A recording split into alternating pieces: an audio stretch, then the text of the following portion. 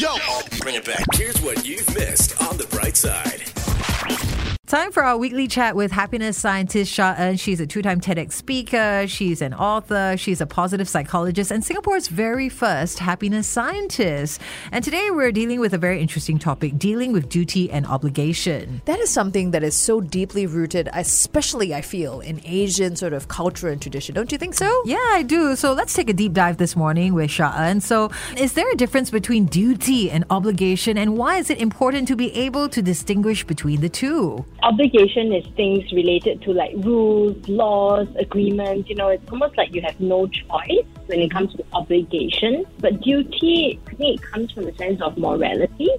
It's like maybe duty bound to your parents or society. There's a certain expectation you're supposed to do something, but it's less maybe imposed by a very strict framework. So you feel compelled to do it as an obligation, but duty is more individual, right? So duty, in a way, you have a choice, but obligation almost feels like you have no choice. And why is it important to be able to distinguish between the two?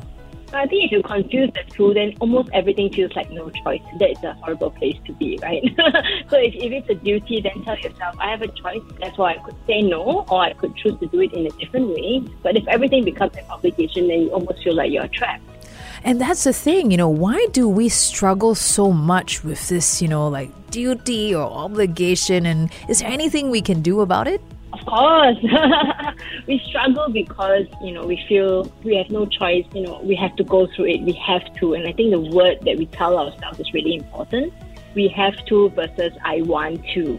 When you have to, you have no choice. A general feeling or the emotions that come with that, you feel guilty, you feel bad, you feel controlled. And all of that has a negative connotation. For example, right, if we don't do what's expected of us at work, then we could lose our job, our boss will be unhappy, so we kind of say, no choice, no pain, let's do it anyway. And then we have a lousy feeling that comes along with it.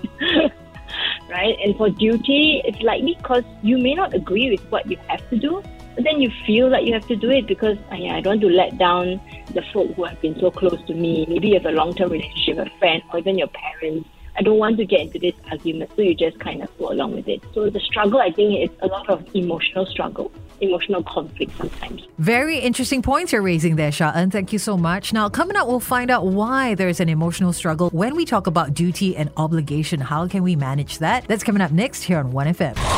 So earlier on, Sha-En, you talked about how we end up struggling, with duty and obligation because it's more of an emotional struggle, right? Can you share more about that? For example, in maybe your duty, let's say parent-child, it's your turn today to bring your child to go and do something, run an errand or bring them to the childcare. And the reason why we sometimes don't like it is because it's a duty. It's not something that you really want to do sometimes. Of course, not that I don't want to send my kids there. But sometimes you just want to have a lie-in, right? You want to sleep in. You're like, oh, why is it me today? And I guess that's emotion that comes with it. I do it because I have to. I feel bad if I don't do it. And we want to be ourselves too, right? We are individuals, but all this pressure coming from all these different stakeholders. And when it comes to duty and obligation, I feel like we're also kind of many a times guilted into doing it, or there's some form of guilt. and there's some form of like emotional blackmail that's kind of used. How can we better shield ourselves from such situations? Well, it's important to know when this is happening, like being attuned and paying attention to your emotions. And very often you already feel it. Sometimes it's a very guttural response. Like you didn't want to do it, but then you had to. So it's important to first of all notice those emotions coming up, those sensations in your body. And then the next thing is to ask yourself, well, what do you want? Do you want to do this? And if you don't want to do it, then it's about asking yourself, then what would be an ideal situation? Perhaps it's about setting up boundaries. Boundaries make clear who you are and what you're okay to do, but it's also who you aren't and what you're not okay to do. For example, is it automatic that the mom has to do everything for the child? It's assumed almost, right? Because it's obligated or it's dutiful to be that person who does everything. But perhaps it doesn't have to be. So we need to pause and we question, well, what do you want to do? and who do you need to communicate this to?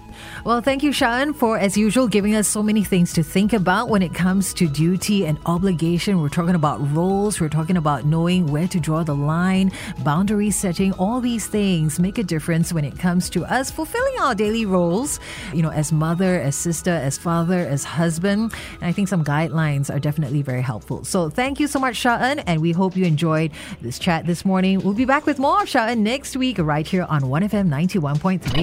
The Bright Side with Carol and Lavinia. Every weekday morning, 6 to 10 a.m. on 1FM 91.3.